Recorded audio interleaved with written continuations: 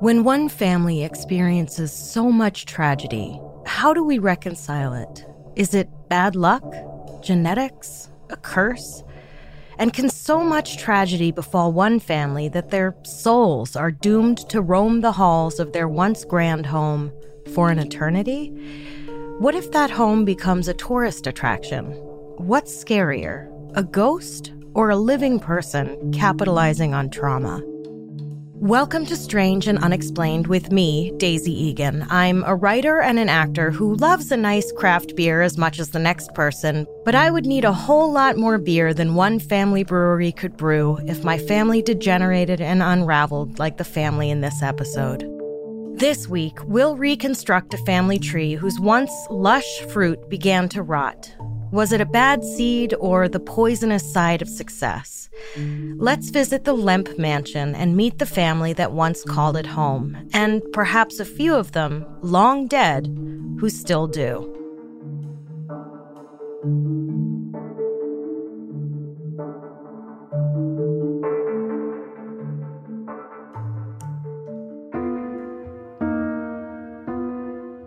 As we turned around to leave, all four of us got instant chills when we heard a little boy say, "Come play with me." I told my brother to shut up, and he responded, "I didn't say anything." We strongly believe we had a door to our room unlocked after we locked it when we came back from the shared bathroom down the hall.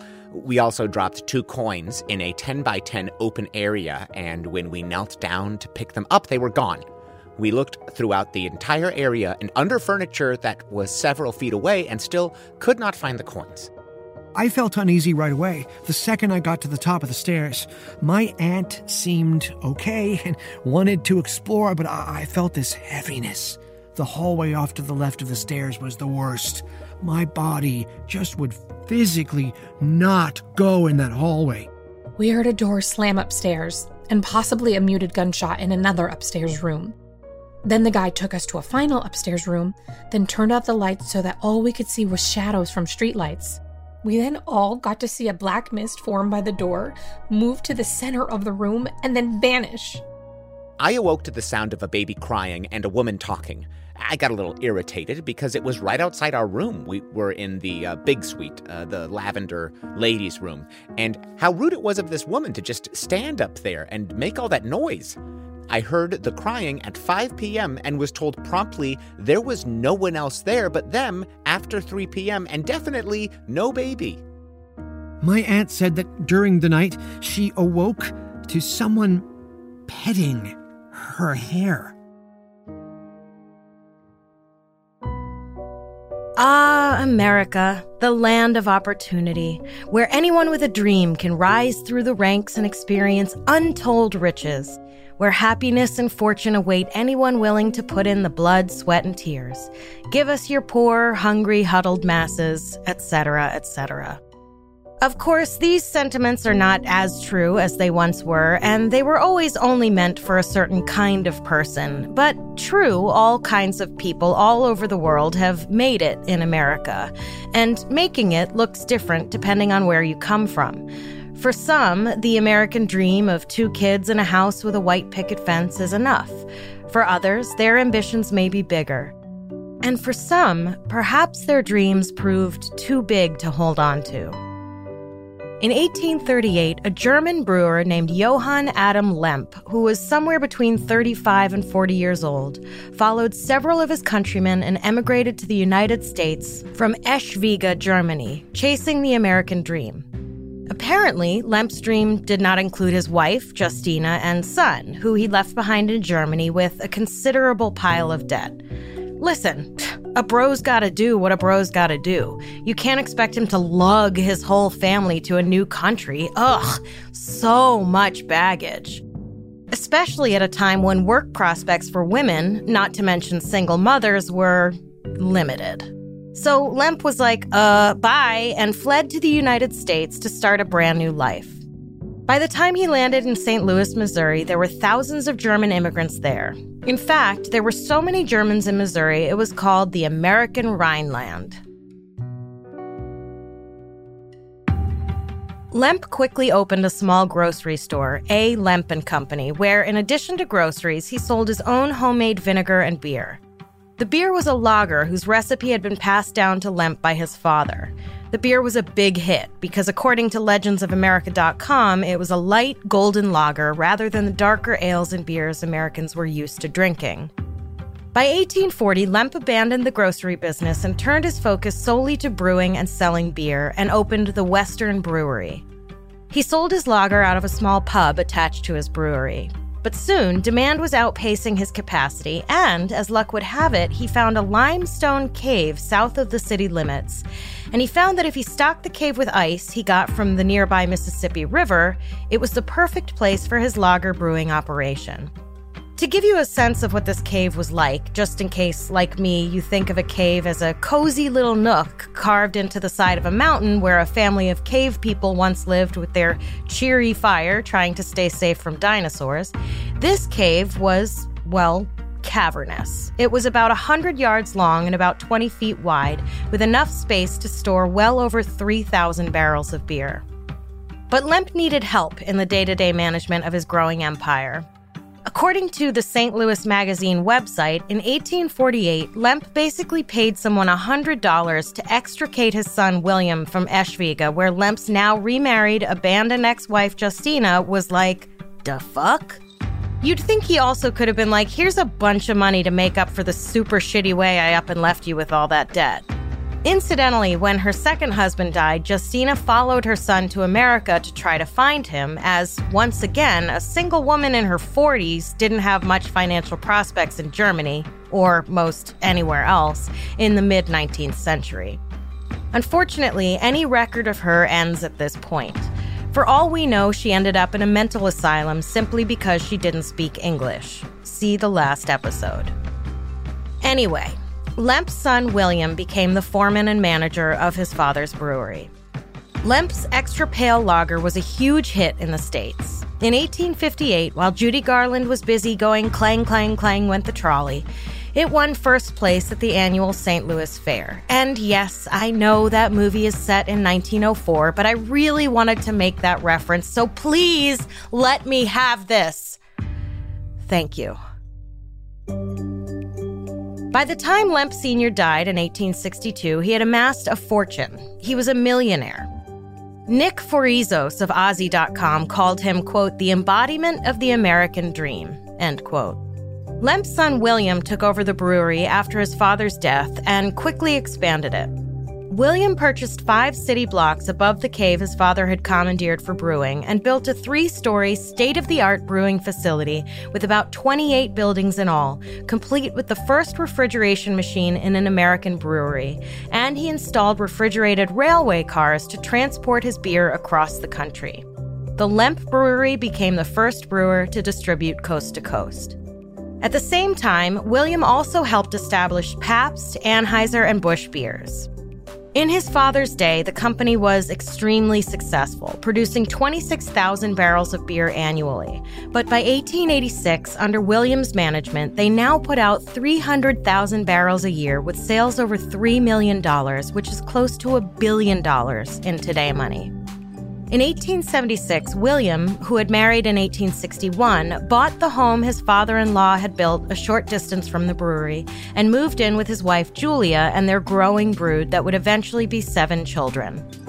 The house was impressive to begin with, but William was like, watch me make this more impressiver. And he renovated it and turned it into a 33-room mansion, complete with offices for the brewery, a tunnel leading to the brewery cave, part of which became a natural auditorium and theater once the cave was no longer needed for refrigeration purposes. Later, the underground portion of the house would sport a heated swimming pool and a bowling alley.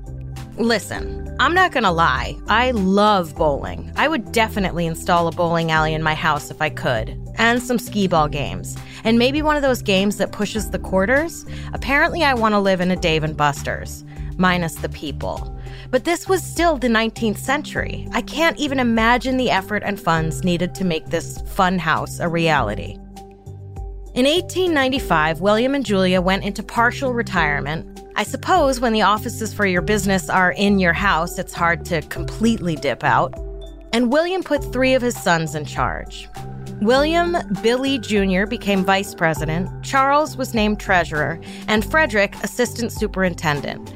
Why he left out his other sons, Louis and Edwin, I don't know. Perhaps they were too young, but obviously he left out his 3 daughters because everyone knows silly women can't do the important work of managing a beer company.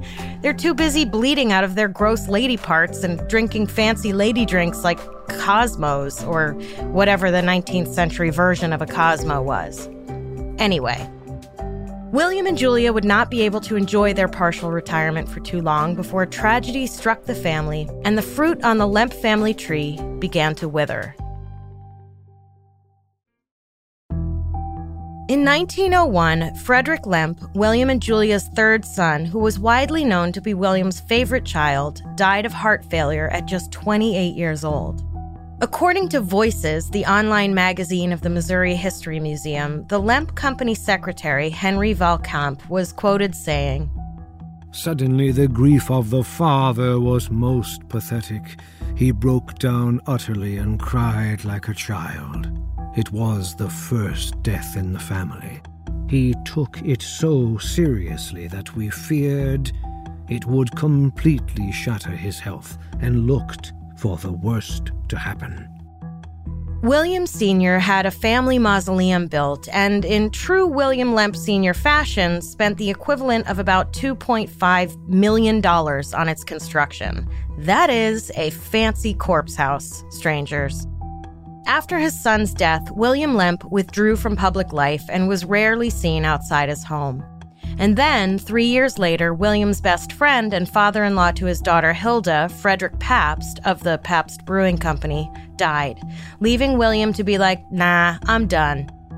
While he still showed up to work, in his own house, mind you, he was apparently nervous and unsettled. Less than 6 weeks later, on February 13th, 1904, William Lemp Sr. shot himself in the head and died. His estate, which was valued at $10 million, or more than $300 million in today money, was split between his wife, Julia, and then their remaining 6 children upon Julia's death from cancer 2 years later.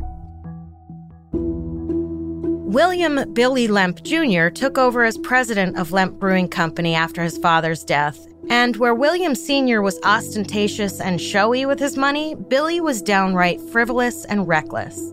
5 years earlier, Billy had married Lillian Hadlin, the daughter of a wealthy railroad parts manufacturer, who was known as the Belle of St. Louis. She eventually became known as the Lavender Lady, as she exclusively wore only lavender. According to Voices, the online magazine, she employed a full-time staff of seamstresses and had 7 carriages, one for each day of the week, all upholstered in lavender leather, which I can't even. Just knock it off. Billy had more of a head for partying than for business. Like, if the movie version of this story had been made in the 2010s, he would have been played by Leonardo DiCaprio, and I would still be resentful that I wasn't pretty enough to be cast as his wife. Billy and Lillian went about spending money like their lives depended on it, spending lavishly on a house staff, clothing, art, and parties. By 1908, the couple was engaged in a salacious, tabloid-covered divorce. Billy complained that Lillian was guilty of, quote, the excessive wearing of the color lavender to attract public attention, end quote. Again, I can't with this. Like the 7 lavender carriages weren't enough to tip you off in the first place? The lady liked purple, what can I say? Also, he claimed that she used profane language, ha, fucking ha, ha, and was unfaithful to him. Lillian claimed he regularly brought women into their home, had beaten her up, and threatened her with a revolver. Lillian managed to win custody of their only child, William III, although she almost wasn't granted custody when a photo was presented at trial of her smoking a cigarette. LOL. It was around this time that rumors began to swirl that Billy had fathered a child with a sex worker or one of the members of the house staff. The child was rumored to have Down syndrome and was given such a hideous and abhorrent nickname that I won't even say it. You can Google it if you absolutely need to. The child, being an embarrassment to the family, was allegedly kept locked up in an attic, though why they wouldn't have just put him in an institution is beyond me. There is no legal documentation of this child ever having existed, but local historian Joe Gibbons, who spent many years researching the Lemp family, claimed to have interviewed a former nanny and chauffeur that worked for Billy and Lillian, and they confirmed the stories of the child locked away in an attic. To be fair, not that any of this is fair, but this attic apparently also held some of the servant quarters, so I don't think it was like an empty, creepy storage attic, but, still. Richard Lay, president of the cemetery in which the massive Lemp mausoleum is located, who also claims to have studied the Lemps for 30 years, believes the rumors are just that, rumors. It seems the basis for this assertion is that the 16 graves in the Lemp mausoleum account for all 16 members of the Lemp family, and any rumors of unmarked graves are false. Of course, if you're callous enough to leave a child locked up in an attic, I doubt you're going to go through the trouble of giving it a proper burial, or even an improper one in a cemetery. One of the living descendants of the Lemp family, Andrew Lemp Paulson, told the Riverfront Times in 2012 that rumors of a hidden child with Down syndrome are not only untrue, but insulting. He said, "We're a real family, and these were good people. To claim that they would do something like that to a mentally handicapped child is extremely insulting." I mean, sure, but to be fair, many good people did some pretty awful shit back in the day without really understanding that what they were doing was awful. Anyway, back to Billy Lemp as portrayed by early 2000s Leo DeCapps. In addition to the vast wealth he inherited, he also inherited the family business and promptly proceeded to run it right into the ground. At the same time that Billy was spending his dwindling fortune on remodeling the Lemp mansion, he was ignoring the deteriorating and out-of-date equipment in the brewery. In 1915, with the Lemp brewery business gasping for air, Billy remarried and went ahead and bought another house, this time a country retreat on the Merrimack River. And then, in 1919, the Lemp Brewing Company, once a titan among American beer companies, was dealt its final blow when Prohibition came along. The brewery briefly tried to stay afloat with non-alcoholic beer, but was about a century too early for that trend to take off. And that same year, 1919, Billy threw in the dirty old, smelly, used-up bar towel and was like, "I'm out," and the brewery closed its doors. About a year later, on March 8, 2020, Billy's sister Elsa, after a brief reconciliation with her ex-husband, whom when she divorced she accused of destroying her peace and happiness, died by suicide, shooting herself in the heart. Apparently, when Billy arrived on the scene, he said, "That's the Lemp family for you." Yikes, bro. In 1922, Billy sold off the company's assets, which were worth a fraction of what they'd been pre-Prohibition, and before he pissed the whole company away. Less than 6 months later, Billy followed his father and sister and shot himself through the heart. But that wasn't the end of the Lemp family saga. In 1933, after the repeal of Prohibition, Billy's son William III tried to breathe life back into the Lemp brewery. In 1939, he brokered an agreement with another local brewing company to get the family company, which he renamed William J. Lemp Brewing, back off the ground. But despite his best efforts, a year and a half later, the company was bankrupt. 2 years after that, in 1943, William III died of a heart attack. He was only 43. Despite Billy and William's deaths, the Lemp mansion was not empty. Billy's brother Charles had moved back in 1929, and according to Voices Online magazine, had become, quote, increasingly reclusive, arthritic, and ill, end quote. According to Legends of America, as he got older, Charles developed a morbid fear of germs and, quote, obsessive-compulsive behavior, including wearing gloves at all times to avoid bacteria and constantly washing his hands, end quote. Charles would have been played by Leonardo DiCaprio circa The Aviator. On May 10th of 1949, Charles shot his beloved Doberman Pinscher, which, how a Doberman Pinscher can be beloved is beyond me. Hideous hellhounds they are. Them and German shepherds. No, thank you. And then shot himself to death. Charles Lemp was the only of the 4 Lemps who died by suicide to leave a note. It read, quote, "In case I am found, blame it on no one but me," end quote. And look, his death was deemed a suicide, but apparently he shot himself on the stairs, and he was found with the gun in his hand. And I'm no forensic expert, but A, who shoots themselves while walking up the stairs? Like, he couldn't wait till he got to his room? And B, wouldn't he have dropped the gun? And the note, "In case I am found, blame it on no one but me." I don't know, it just seems fishy to me. Like, the note might as well have said, "I was definitely not murdered by a member of the house staff." Anyway, the mansion was sold that same year and turned into a boarding house. I have no idea what they did with the creepy underground adult playground. And then, in 1970, the last remaining Lemp child, Edwin, died of old age at 90. According to legendsofamerica.com, his final wishes were to have all the paintings, artifacts, and family documents, wait for it, burned. All that was left of the family legacy, probably worth millions of dollars, up in smoke.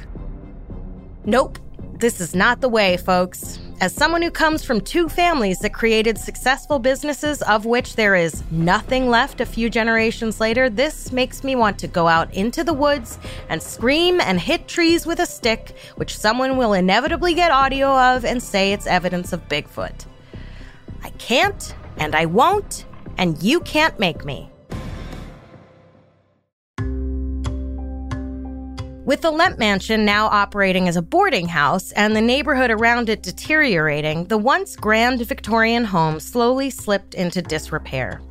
Boarders complained of phantom knocking and footsteps, and between that and the neighborhood falling apart, it became harder and harder for the owners to find tenants at all. By the 1970s, it was basically a flop house, which for those of you who've never had your stepmom throw your covers back and open your window shades at 2 p.m. on a Wednesday and declare, "I'm not running a flop house."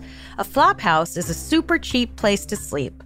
Like, here's a stained mattress that may or may not have a sheet on it. No, your door doesn't lock. Be happy there's a roof over your head, kind of thing. In 1973, a man named Dick Pointer, strangers, focus. We do not have time to laugh at Mr. Pointer's name.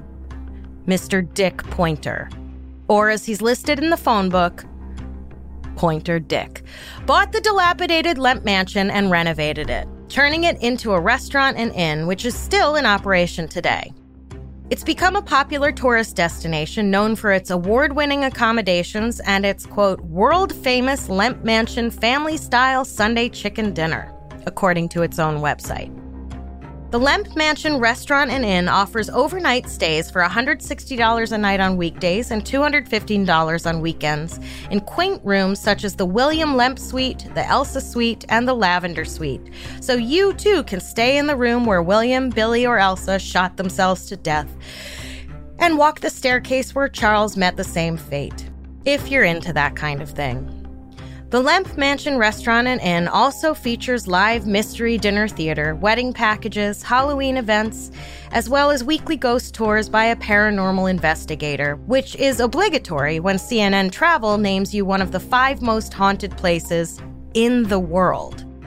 And while the paranormal goings-on at the Lemp Mansion Restaurant and Inn may attract tourists, chicken dinner aficionados, and intrepid romantics, it doesn't help the Pointer family hold on to employees. According to Legends of America, quote, workers within the house often told stories of apparitions, strange sounds, vanishing tools, and a feeling of being watched. Frightened by the hauntings, many would leave the job site never to return. Since the restaurant opened, staff members have reported several strange experiences. Again, apparitions appear and then quickly vanish. Voices and sounds come from nowhere, and glasses will often lift off the bar, flying through the air by themselves. On other occasions, doors are said to lock and unlock by themselves. Lights inexplicably turn on and off of their own free will, and the piano bar often plays when no one is near. End quote. In 1980, Life magazine listed the Lemp Mansion as one of the 9 most haunted houses in America. Paranormal investigator Betsy Burnett Bellinger, who has studied the mansion for more than 2 decades, told Aussie.com in 2017 there are, quote, 9 identifiable spirits in the house, end quote, who are neither malevolent or benevolent, but, quote, they're just people, and sometimes they have a bad day, and people make them mad, end quote. Girl, same. The staff insists that the basement area that used to have the entrance to the underground playground with the original brewing cave, the swimming pool, and the bowling alley is the gateway to hell. I don't know if they mean that literally or like the way I refer to a mall on a Saturday afternoon as one of the 7 circles of hell. The other 2 most haunted areas in the mansion are the stairs, presumably where Charles Lemp couldn't wait to shoot himself, and the attic, where the alleged illegitimate son of Billy Lemp was allegedly locked away. There are rumors that the face of a young boy can be seen peeking out from the top floor windows sometimes, and according to legendsofamerica.com, so-called ghost investigators have left toys on the floor of the attic only to find them moved the next day when they come back to check. Which is especially strange because some sources say he lived up there until he died in his 30s. Then again, I suppose the entertainment options in an attic are few and far between, so if a child's toy is all you can get it, I guess? Apparently, Billy Lemp likes to hang out in the women's restroom downstairs. I guess it was his bathroom when he was alive, and he's just super lucky that now it's a women's room so he can peep on women while they take a shit? However you get your kicks, I guess. Incidentally, a hidden camera was found in the bathroom of a coffee place in Providence a few years ago. So, definitely not how you should be getting your kicks. The offender apparently had the camera recording while he was installing it. So, not only a pervert, but a stupid pervert. Also, I don't mind getting spied on by a ghost, but the guy who's making my dirty chai latte? No thank you. William Lemp's bedroom is also known as a hotspot in the house for ghost activity, with guests claiming to have heard footsteps running up the stairs and then kicking at the door. Apparently, when William Lemp killed himself, his son Billy ran up the stairs and began kicking the door to get it open. I watched a very silly YouTube video in which 2 women walked around the mansion saying, "Is this the dining room, William?" "Yes, lady, it has a bunch of tables set for dinner. Clearly, it's the dining room." And using things like pinwheels and baby monitors to communicate with the spirits in the house. How anyone ever buys into any of those ghost hunting shows, I'll never know. Since the days of Mary Todd Lincoln's photograph with her dead husband hovering in the background, everyone knows about adding things in post. Incidentally, if the Discovery Channel wants me to host a ghost hunting show, please disregard that whole last part. Apparently, the real attraction is the caves down below, which is now owned and operated separately from the mansion itself. A company called Halloween Productions Incorporated hosts the Lemp Haunted House there, which they claim is the only real haunted house in America, and, as far as I can tell, is only open around Halloween. Wouldn't you think if a place were really haunted, you could sell tickets to it year-round? From what I can tell, it's a pretty standard run-of-the-mill haunted house where it's dark and creepy and ambient scary music plays as lots of spooky things are rigged to jump out and scare you. The weird thing about this is that as far as I know, no one died in the caves. The scariest thing that seemed to happen down there were beer and opium-fueled Victorian-style orgies, I'm assuming. But all the awful tragedies happened in the house, so why the caves would be haunted is a mystery to me. Also, they could easily turn the whole thing into an escape room business, and I'm guessing make a ton more money operating year-round. Do I have to do everything? Perhaps the scariest thing, aside from the very real trauma experienced by the very real people inside that house, is the idea of turning one family's tragedy into a tourist attraction. I suppose if you're going to buy a piece of history, one with rumors of ghosts, you might as well lean into it. But if I were one of the Lemp ghosts, I would vacate the house just to spite the people trying to make money off my name. And I don't want to shame any of you who might be into visiting haunted hotels and the like. If that's your thing, live your best life while you still can. And once again, the irony that I am indeed making money off this family's tragedy is not lost on me.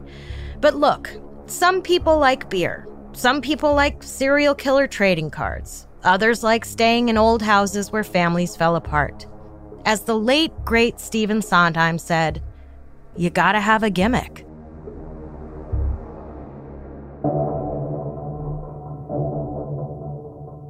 Next time on Strange and Unexplained, anything can happen when some dude bros on the internet have too much time on their hands and perhaps not enough of a healthy social life, IRL.